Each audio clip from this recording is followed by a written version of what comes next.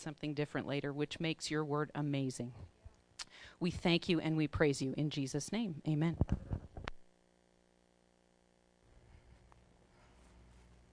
Well, good evening. Just like Deb is not a redhead, I don't have salt and pepper hair. So pardon? And I don't have facial hair either. So, I'm not Brian, but Brian and Nicole are out of town. They are taking a vacation right now, which praise God that they're able to have some time with one another and with themselves. And if you're watching, hi. Oh, good. Well, they are super. Hi, Mom. Hi, Dad. Well, Brian asked me if I would do the service tonight, and this is actually the first service that I've ever done as a main service. I've taught the class, but I've never done a main service. So I'm like slightly nervous, but God's going to take care of it, and it's cool. But before we get started, I would like to open us up in prayer, and then we're going to get into what God has for us tonight. So God, we just love you so much. We thank you for the goodness of your word, for the goodness of you, that you have integrity and that you never lie and you never do anything against any of us, but you truly have good intentions for us all the time. And not just good intentions, but the best of intentions. God, we thank you that you have such a deep and pure love for us. And we just ask that you fill this place tonight with your presence, with your goodness, and just completely fill me with whatever you want said. Let me be your mouthpiece, and let this place just fill with you, and let us just honor you tonight, God. We love you. In your name, amen. So, because I've never done a main service, if I treat you guys like your teenagers, it's because I'm thinking that you guys are the youth, and it's going to be great. But this is kind of how I set up with the kids, because I move around a whole lot. I like to move, and I like to talk, and if I ask you questions, we can direct them at Kristen, because Kristen's used to them. But Brian asked me a year ago if I would get this sermon ready. Actually over a year ago, because we were down in Texas at the Believers Convention. I'm like, sure, that'll be great. And I wrote up one draft and sent it to him. And then I went back and rewrote it. And then I went back and rewrote it. And he kept asking for a finished copy, and I never was able to send one to him, or hadn't sent one to him, because God just kept giving me more and more revelation on this. And so I'm going to try to not be 100% plus 10 of my pastor tonight and have it end in a timely manner, but you know what? God's going to do what God's going to do. So tonight we're going to be talking about worth and what our worth is to God. Because I really think that as a whole, we've really, really missed what that is. Satan's really tricked us on what our worth is. And I think that starts with the common misconception that the words deserve and worth are the same. Because I know that for me anyway, I went to church, and the churches I went into, I would hear all about the wages of sin are death, you're a sinner, all this, which is absolutely true. And I would associate that with what I meant to God. And so often I think that we hear all about, well, you know what, you've messed up, you've missed it, you've hurt people, you've done all of this stuff that's wrong, and we attach that to ourselves as our identity, rather than actually seeking out what our true identity, what our true value is to God. Because Satan has consistently deceived us away from that.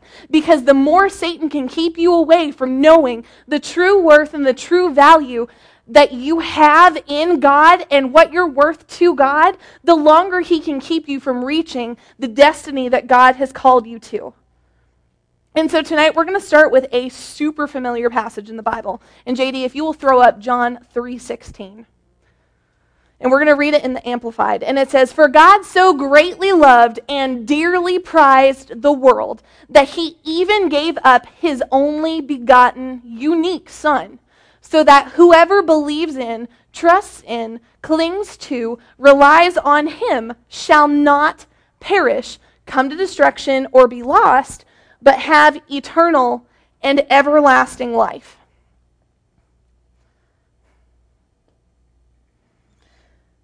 See, our worth was pre-established by God. This verse says so. God greatly loved and dearly prized us. Let that sink in really quickly, because I think that this is a verse that we tend to gloss over as a body of believers. Stephen actually mentioned that, I don't know if it was in Tithes and Offerings or the sermon that he had this weekend, that there are verses that we hear so frequently that they almost lose meaning to us because we can recite them and then move forward.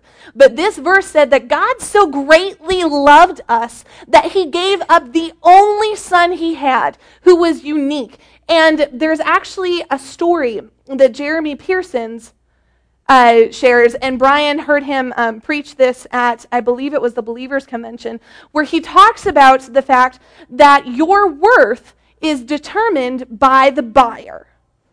So let's say that I wanted to buy Deb. What she's worth to me is what I'm willing to pay for. God, we were worth to God everything. We were worth everything. See, he only had one of Jesus. It's not like he had a big surplus of them. It's not like there were Jesuses that he can just pull off the shelf and be like, well, I'm not going to miss this one. He gave his most valuable thing for us. And not just that, but God's the one that created what value is in the first place. See, this is so important because as a whole, if Satan can keep us convinced that we're not worth anything to God, he can keep attacking us and have it not even faze us because we think that we should be worth it. We think that that's what we're worth to God. And it's not true at all.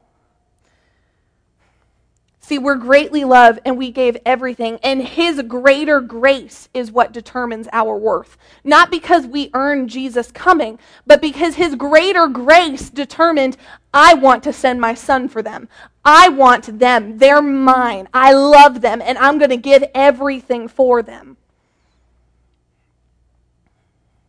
See, to God, the difference between deserve and worth is so different. It tells us in Romans that the wages of sin are death.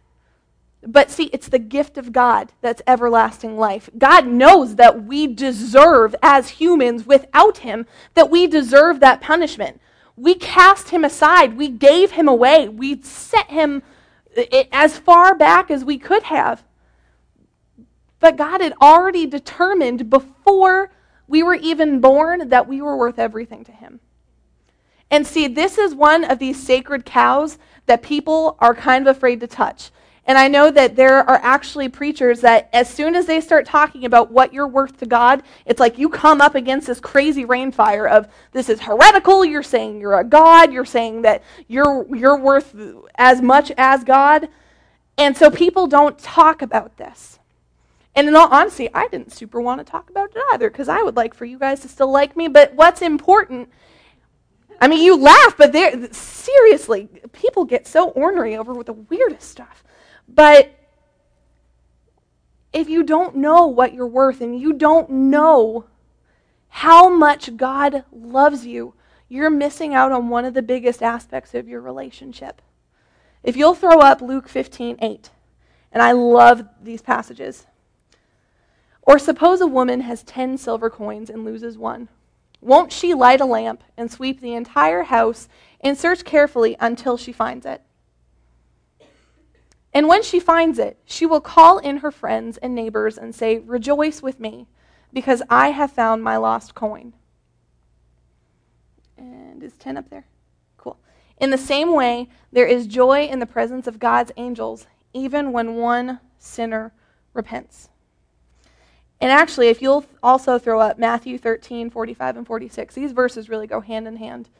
Again, the kingdom of heaven is like a merchant on the lookout for choice pearls. When he discovered a pearl of great value, he sold everything he owned and he bought it. That is how God views each and every single one of us. He views one of his sheep being missing like that woman viewed one of her coins being missing. He will give everything he has to go after it. He gave Jesus. See, he didn't have to do that. He didn't have to do anything. He created us. We rejected him. So he could have very well just stayed and was like, well, they rejected me. Great. I'll make something better. but we were what God wanted. God had decided long ago that we were what was important. And so for those coins, one coin had just as much value to that woman as all the coins together. See, without that one coin, it wasn't as important to that woman. She wanted everything. And it's not out of greed, it's out of passion. See, God has a passion for each and every single one of us. If Rebecca goes missing, he doesn't not notice it. He not only notices it, but he focuses on Rebecca because Rebecca is just as important to him as a million other people. It tells us in the Bible that he will go after that one sheep. And it's not just because he wants to be like, look at my flock, and I've got so many people that love me and follow me. It's because he loves us.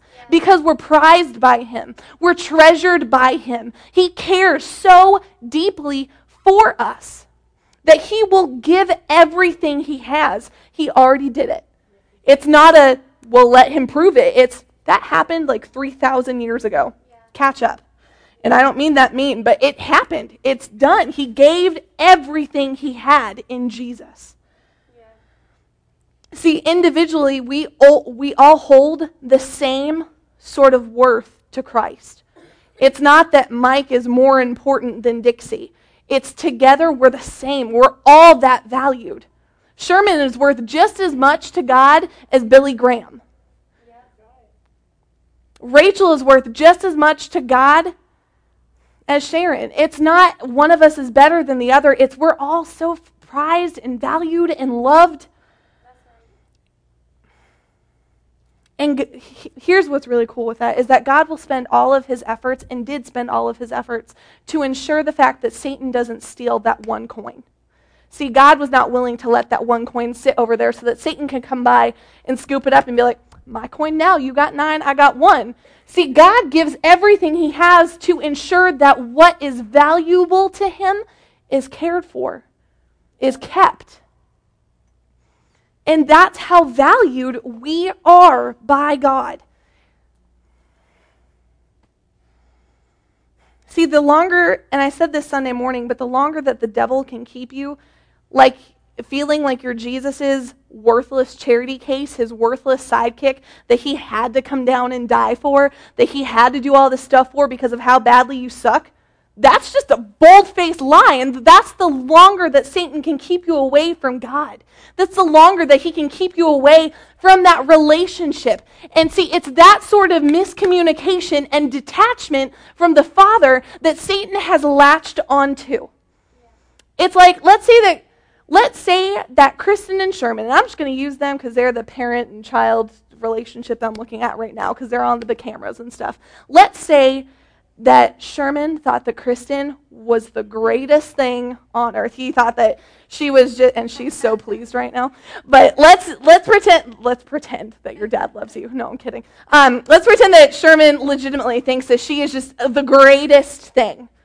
And that's never changing no matter what she does. But Kristen messes up. Let's say Kristen messes up and flunks a test in school, and then is driving her dad's truck and accidentally backs into something and ends up catching the microwave on fire on the course of one day. Like, let's just say that it's just a really special day for Kristen. See, Sherman's love for her, that's not going to change. No matter what she does, that's going to stay consistent. No matter what she does, that's not fluctuating. He's still going to love her even though she did all that stuff. But see, it's between the action and what is constant all of the time that miscommunication can happen. That detachment from our Father can happen. That's when Satan comes in and is like, you know what? Your dad's not going to love you as much because you missed it. Your dad's not going to care about you as much because do you see what you did to his truck? He just got it cleaned up real nice too. You caught the microwave on fire? Who catches the microwave on fire? And I do that, so it's cool. But, well, I really have. That's a story for another time.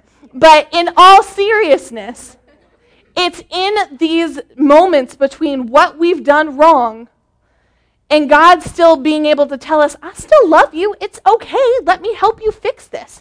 So you failed a test. Let me help you with the next one. So you caught the microwave on fire. We'll get a new one, and I'll teach you how to properly use it. So you backed up into something. Stuff can be replaced and we'll work on your driving. That's fine. But see, when we attach ourselves to fear and to stuff that's not of God, that's when we start to question what our worth is. Because we're attaching our worth to something that's human. We're not attaching ourselves to God.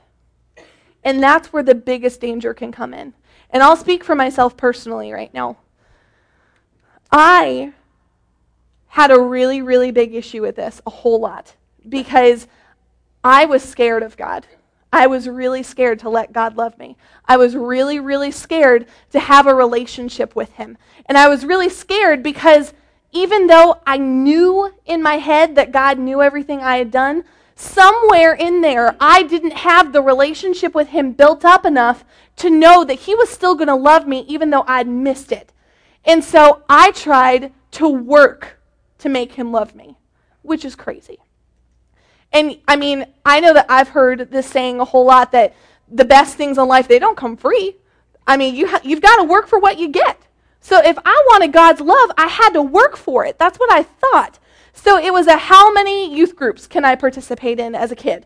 How many times can I go work at Bible camp? How many Bible studies can I be a part of in college? How many Bible studies can I start leading in college? How many ministry opportunities will I have to serve in college? How many churches can I actually attend? And the answer was 5. It was a crazy time. But how much? Because I didn't know who my dad was. I didn't know that his love for me is where all of my worth is wrapped up in.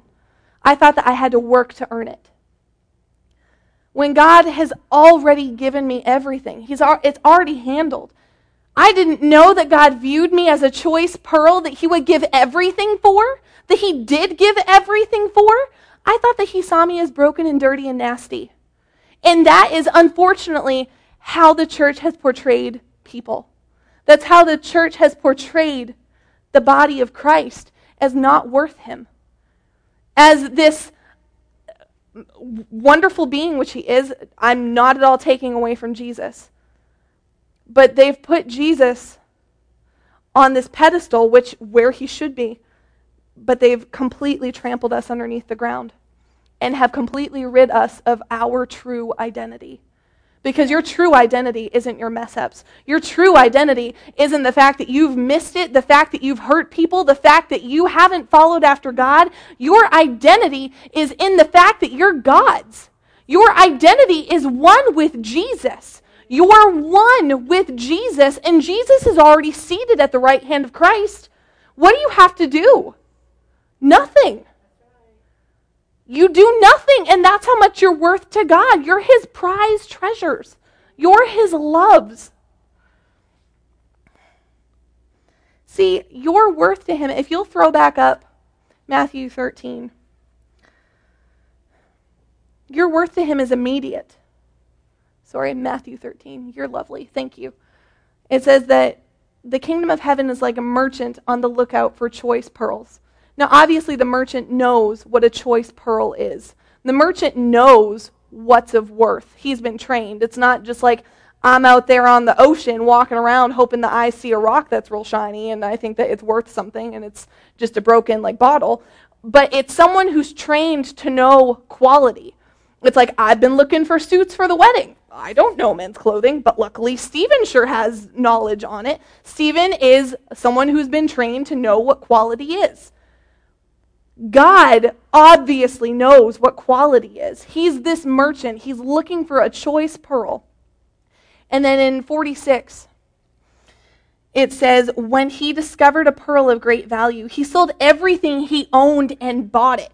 See, his decision was immediate. It's not like he went back and pondered on it for a while and thought and tried to weigh his options and whether or not he could really afford it and what way he could bargain this for cheaper. No, he gave everything. There was no bargaining. He had already determined your value. He already knew that when he saw Dixie, he was going to give all that he had to get Dixie. He didn't negotiate for cheaper. He didn't negotiate a way to get 2 for 1. We were worth everything he had. He had already counted the cost. How cool is that? God had already counted the cost when it came to giving up his son, the most important and valuable thing that he had. It was an immediate decision of, if I get this opportunity, I'm giving everything I have because this is just as important to me. We were what was important to God. We think of Jesus as being, and I'm not putting Jesus down at all. I swear I'm not. So if that's coming across, squash that bug real quick. But we view ourselves as so much less. We view ourselves typically as not worth it. And like God had to do this. It says in the Bible that sending Jesus for us so that God could reap a harvest of us, it pleased him.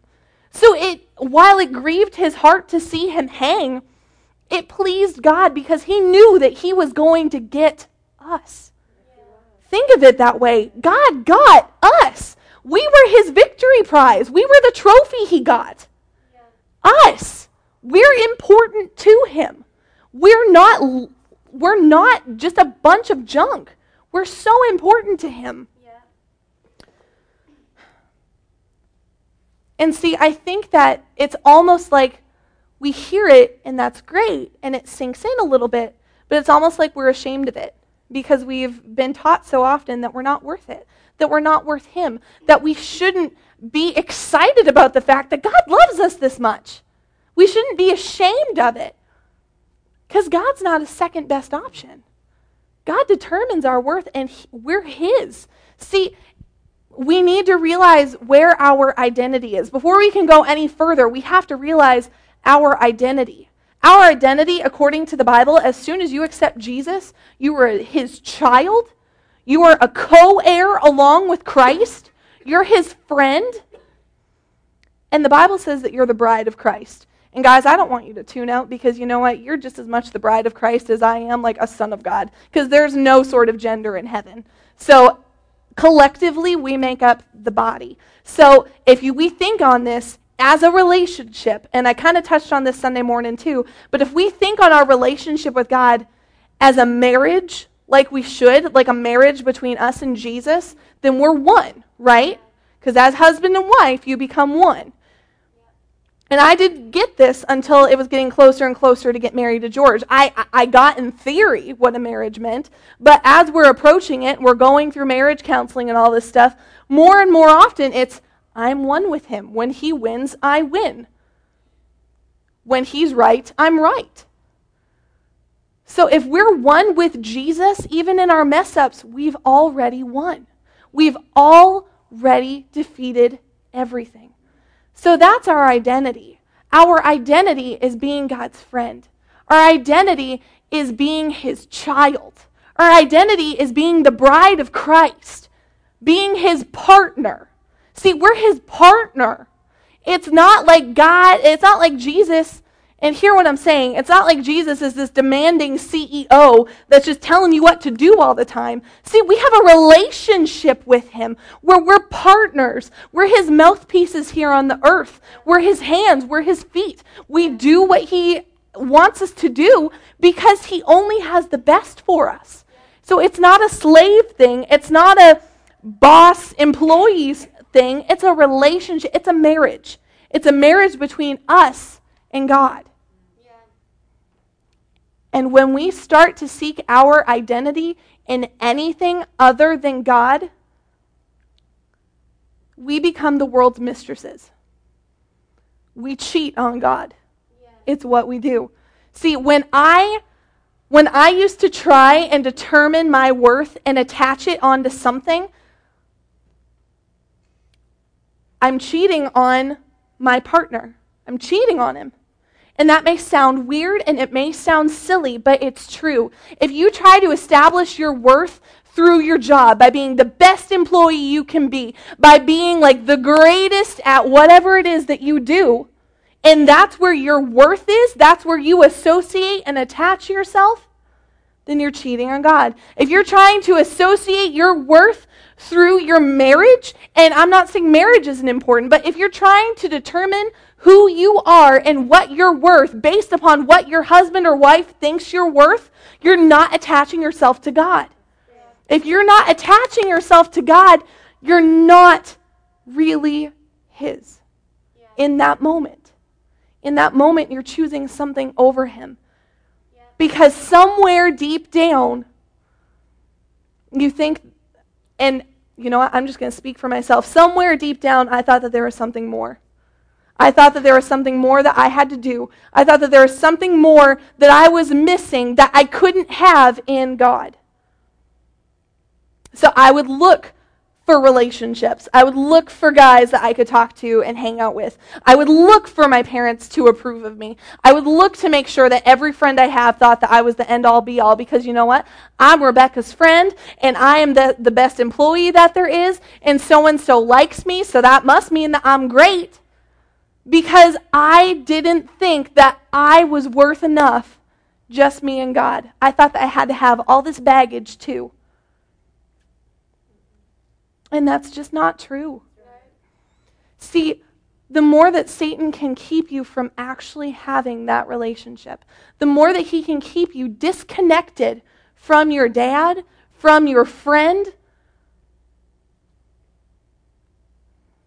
the more he can keep piling junk on you. See, if you knew what you were worth, if we knew what we were worth, there is zero way that we would be tolerating half the stuff that's happening in our lives. And it's not in an I'm better than everyone sort of a way. It's you know whose you are. You know what you're worth. You're the child of the living King. You are His co-heir. You are the bride of Christ. So why are you dealing with sickness? Sickness has no part of who you are. You're not worth that. God established that when Jesus died for you. Why are you dealing with money issues? You don't need to deal with that. Your dad has everything you will ever need, ever. You're not worth that. Amen. This isn't some sort of prosperity gospel preaching. This is who you are in Jesus. This is who you are in God. And God has said that you are worth far, far more than to deal with the junk that Satan throws at you. Yeah.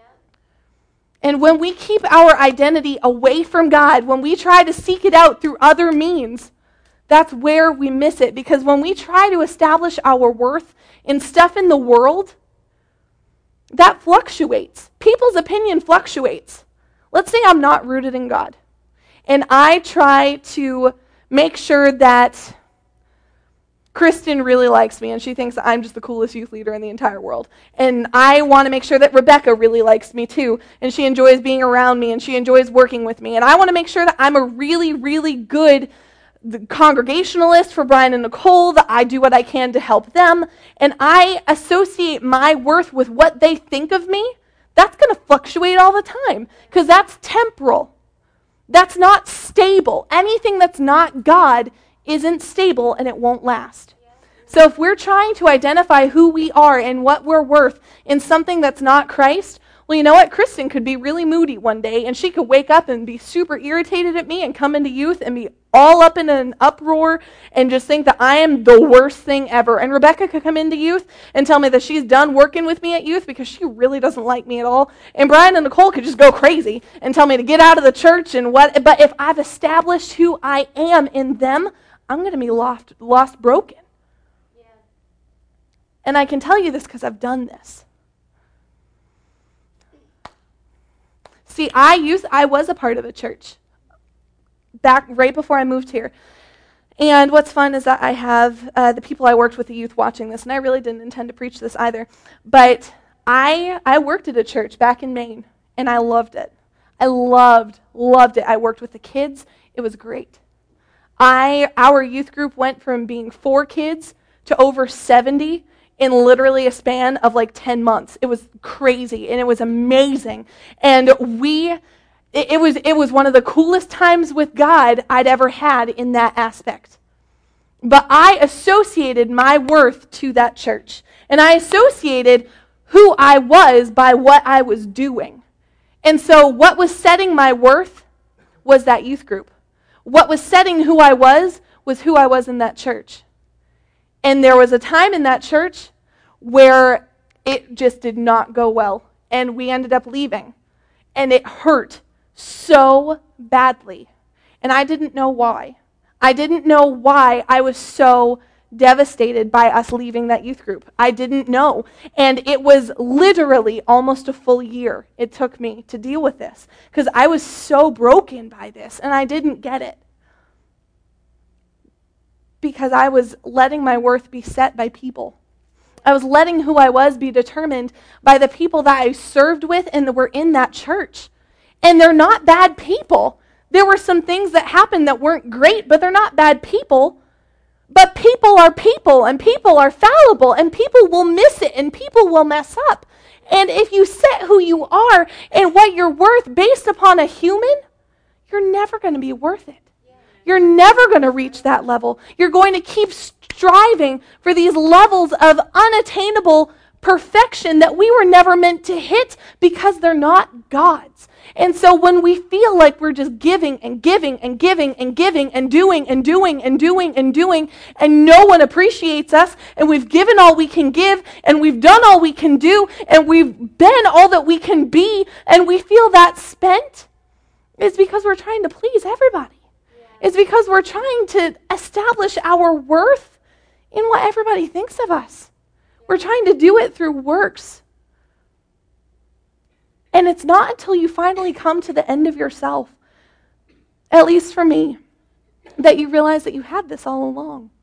That you realize, you know what, you didn't have to do all this stuff. God decided before you were even born that you meant the world to him. That you meant his son to him.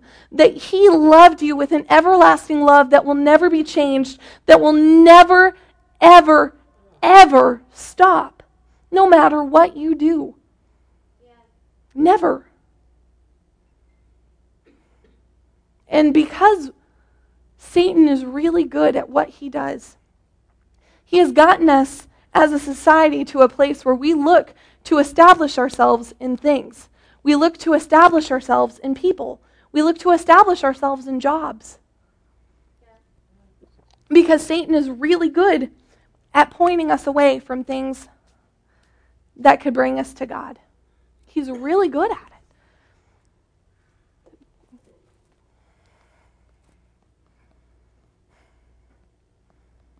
And for me, it wasn't until I had hit that point where I was finally ready to talk to God about it, about the church, because in all honesty, leaving that church and moving here was one of the hardest things I've ever done. It was. It was a really difficult thing to do. And I ran away from God for a long time because I was like, I've missed this so badly. I'm not going to be worth a mess to God. I'm not going to be worth anything. I had zero desire to ever talk to a kid again. And it was not anything like crazy bad that happened. It was just a whole bunch of miscommunications and stuff, and it was just people focusing on themselves and not God, myself included. But I didn't want to talk to a youth grouper again. I didn't want to be around teenagers. I didn't want to be around kids because I thought I would damage them, because I was associating what I could do through myself. I wasn't looking at who I am in God. Because who I am in God says that I'm victorious over every situation. Who I am in God says that there is no thing that can come against me, no weapon can come against me and destroy me. Yeah. Who I am in God says that I am victorious all the time. Not just some of the time, not just when I'm on my A game, but when I am at the lowest of the lows, I already have victory, and I had it before I even got there. See, we're not the underdogs in this situation. It's not like we're coming up behind Jesus and we're just pulling up the slack and maybe we'll get it and maybe we won't. We are winners already with God. We're running this race of life to serve him, to show him, to demonstrate his character, to bring his kingdom to earth. That's what we're here to do, not to win. We've already done that. Jesus did it for us because we were worth that to him. See, Jesus very easily could have won it for himself and been like, okay, you do it. And if you're able to do it, then you're worth being up in heaven with me. And that's great.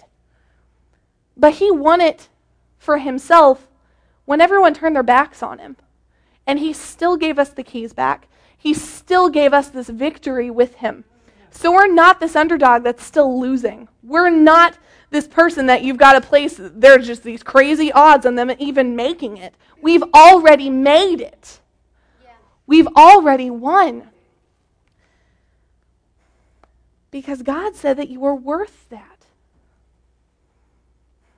It's not, I heard Jesse Duplantis actually say this at the Believers Convention. He was talking about his house that he had. It was not this past year, but the year before. And he was talking about how much it cost. And he was talking about how much money he spent on it. And the comment he made was, he's like, it's not bragging, that's not pride, it's called growth. Because he understands what he's worth to God. And I'm not up here saying that, you know what, we can only eat the best steaks in the world and we have to be draped in cashmere all the time, wearing all this like jewelry and stuff and only driving the nicest cars. I'm not saying that. But I'm saying you need to understand what you're worth to God. You're not worth going through the messes that Satan likes to make you think that you're worth going through. Satan does understand exactly the sort of freedom that we have. But God says, you know what? You're worth more than being sad all the time. You're worth more than having to fight all of this stuff by yourself. You're worth more than feeling sick. You're worth more than having this weight upon you. You're worth more. You're mine. You're mine. We're God's. We need to stop giving ourselves away. Yeah. And I say this as someone who has done it. And there are times when I'll still do it. There are times when I will have said something that will have upset someone, and I'm just going to use Deb in this particular situation because, well, she's Deb. But let's say that I say something that bothers Deb. There's a part of me that initially, I used to get super freaked out by that because I'm like, oh my gosh, what happens if I'm not being friends with Deb anymore? And she goes around and she tells everybody that I said something to her that's going to upset her. And I lose all of these other people. Am I even going to be worth being friends with? That's crazy talk. And I get it because it's my crazy talk. But it's crazy talk. When Satan gets in your head and tries to talk you out of who you are, you need to tell him to bugger off and shut up.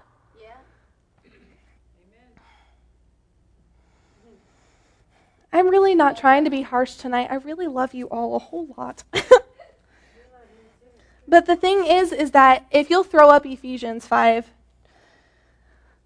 husbands, love your wives, just as Christ also loved the church and gave himself up for her, so that he might sanctify her, having cleansed her by the washing of water with the word, that he might present to himself the church in all her glory. We're the church, right? It's not just this fancy schmancy building. We're the church. Yeah. He has sanctified us. He has purified us. He has cleansed us so that he can present us to himself in all of our glory. Granted, that glory is through Jesus, but it's still our glory. Yeah. We don't have any spot or any wrinkle or anything when our worth and our identity is rooted in him. Yeah. When we're rooted in him, there's no blemish on us. That's right. Having no spot or wrinkle or any such thing, but that she would be holy and blameless. You're blameless. Okay, these are words that you are. We are sanctified. We are cleansed. We have glory. We have Christ's glory on us. We have no spot or any wrinkle, but we're holy and we're blameless when we are rooted in Christ. When we attach our value to Jesus, it goes right back to the pedestal that we have Jesus on. That's great. Jesus is up on this crazy high pedestal. We're up here with him. Okay? We're not down here, and it's when we get to heaven, we're here. No, we are blameless with him. Yeah. Right now, we're one. And so as we're rooted and tied together with him, it's not we're down here, God's up here. It's we're one with Jesus. We're tied to him. That's who we are. And these are things that we need to confidently and boldly speak over ourselves. So that when Satan tries to come up against you and say, you know what, Rebecca, that house that you got, I guess it's an okay house. And are you sure that you're happy there? Are you sure that your job's working out real well? Are you sure that your life is what you want it to be? You could probably do better. Concord was real nice. Are you sure you don't want to move back to Concord? We can tell him to get out. We can tell him that our worth is tied to Christ, and if God led Rebecca to move here, then that's where God's will is for her, and he needs to get out. We'll stop tolerating all this bullcrap that Satan continues to throw at us all the time. We'll stop even allowing it to be entertained in our thoughts. We'll cast it down immediately because we know that we're worth more than listening to the crazy ramblings of a defeated foe who has no power whatsoever.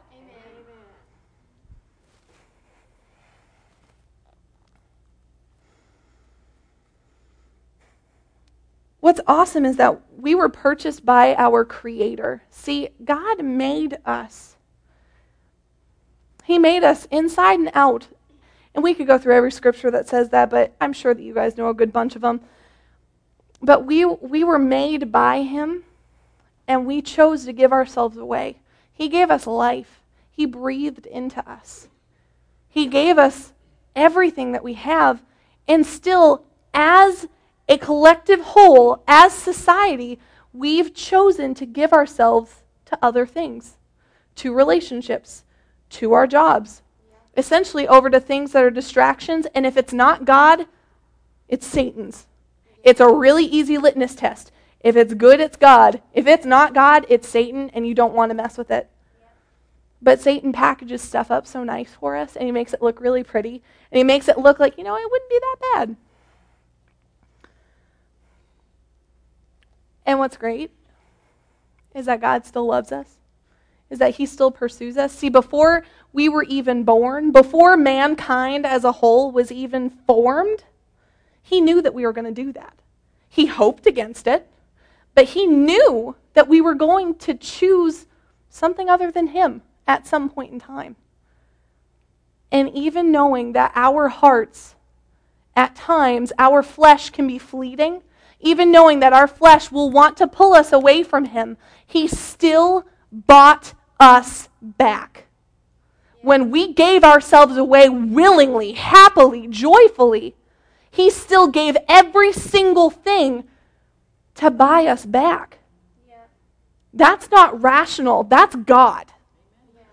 Yeah. It would make zero sense if Stephen made this beautiful bookshelf, if you're a carpenter, because that's what you are right now. But if Stephen made this beautiful bookshelf, and it was just wonderful, and it was going for all this crazy sort of money, and then somehow the bookshelf found a new owner, and it just went and was living somewhere else. I don't know why I used an inanimate object, but it's cool. But let's just say that it was somewhere else. Stephen can make a new one. He can make it better if he wanted to. I'm sure that he would learn tricks and ways to make this all fancy schmancy and look nicer and dressier. But it would make no sense for Stephen to go and buy that bookshelf back when he can make another one. He can make it better. He can make more. Yeah. But that's what that bookshelf's worth to him. It was worth him buying it back. It was worth God buying us back. He had no reason to do that. I mean, he's the most all-powerful God.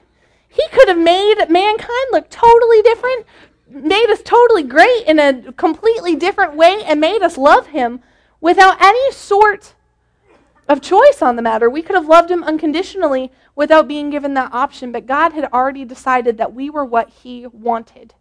No other person, no other type of civilization would be worth the same to him. We were his first choice.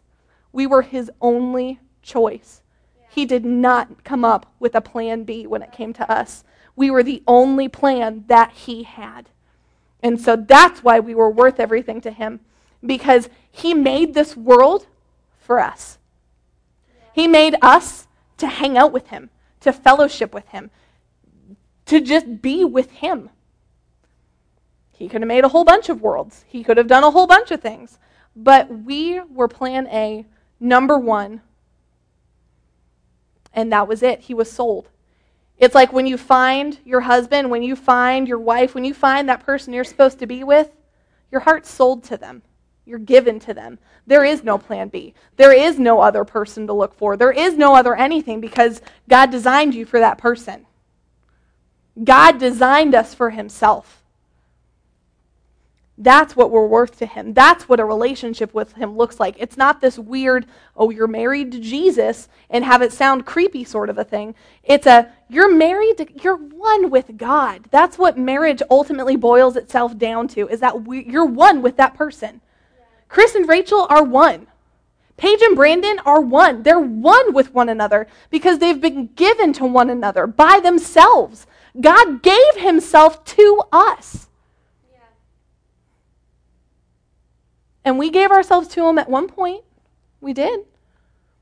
It's just a matter of whether or not we continue to give ourselves to him. It's a matter of a daily choice. Because love, it's something that you work at all the time. God daily chooses. I choose them. I've only chosen them. I give myself to them. I love them. We are one. I will choose you over and over and over again. We need to come up with that same choice. We need to choose that in those moments where it's really easy to choose something else, to be like, you know what? I don't understand why God's asking me to give this up. I don't understand why he's asking me to stop doing this thing. I really like going out and getting drunk. It's really fun. I don't know why he's telling me to stop doing this. So you know what? Maybe I'm just going to go find something else. Or making the decision of, you know what? I'm one with God, and I will choose God. Even if it doesn't make sense to me, I still choose him. Because your love is sold out to him. Because you are given to him. Because you are all in with God. That's where your worth comes in. If you will throw up Romans 5:6. Nope, I'm sorry. Ephesians 1:4. I'm going to skip over Romans 5:6 if you would, please.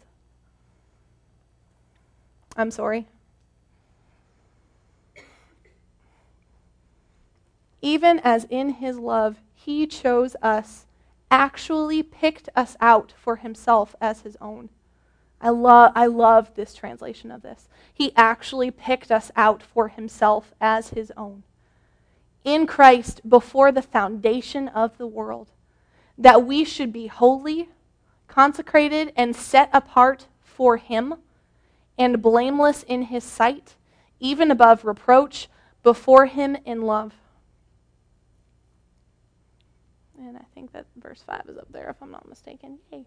For he foreordained us, destined us, planned in love for us to be adopted and revealed as his own children through Jesus Christ, in accordance with the purpose of his will, because it pleased him, and it was his kind intent. See, these are verses that we can stand on. When we don't feel like we're worth it to God, if you'll throw verse 4 back up there, it says in verse 4 that he chose us and actually picked us out for himself. He went through everything that could have ever been made and picked us out. We were selected by him. We're hand-picked. Knowing what we would do, we were hand-picked by him. See, he had zero desire to punish us. His desire is always for the best. He never wants us to feel anything that's less than him. He always wants us. It boils down to that. He always wants us. Even when it does not make sense how he could, he always desires us. He always chooses us.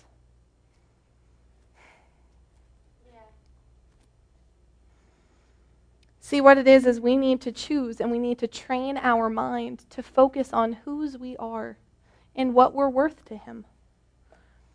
It's as simple as that. We've been talking about it in the Sunday morning class, that we need to set our mind on the things that are God and kick out the things that aren't. Because we have the authority to do that because of whose we are. Because we're worth that to God, he chose to give us that authority. Because of whose we are, he has given us a life that's filled with love. Yeah. Because of whose we are, he's given us blessing after blessing after blessing after blessing after blessing after blessing. Because of whose we are, he has kept us from the evil one. And he will continue to do so. Yeah. See, for me, one of the things that I realized is how much God loves us. See, for me, it was difficult for me to do because I didn't really have a dad figure growing up. My dad and my mom split up, and so all throughout me coming to know who God was, I didn't have a dad to watch. I didn't have a dad that I could see and bounce stuff off of. So I didn't know that love could at all be unconditional. I didn't know that.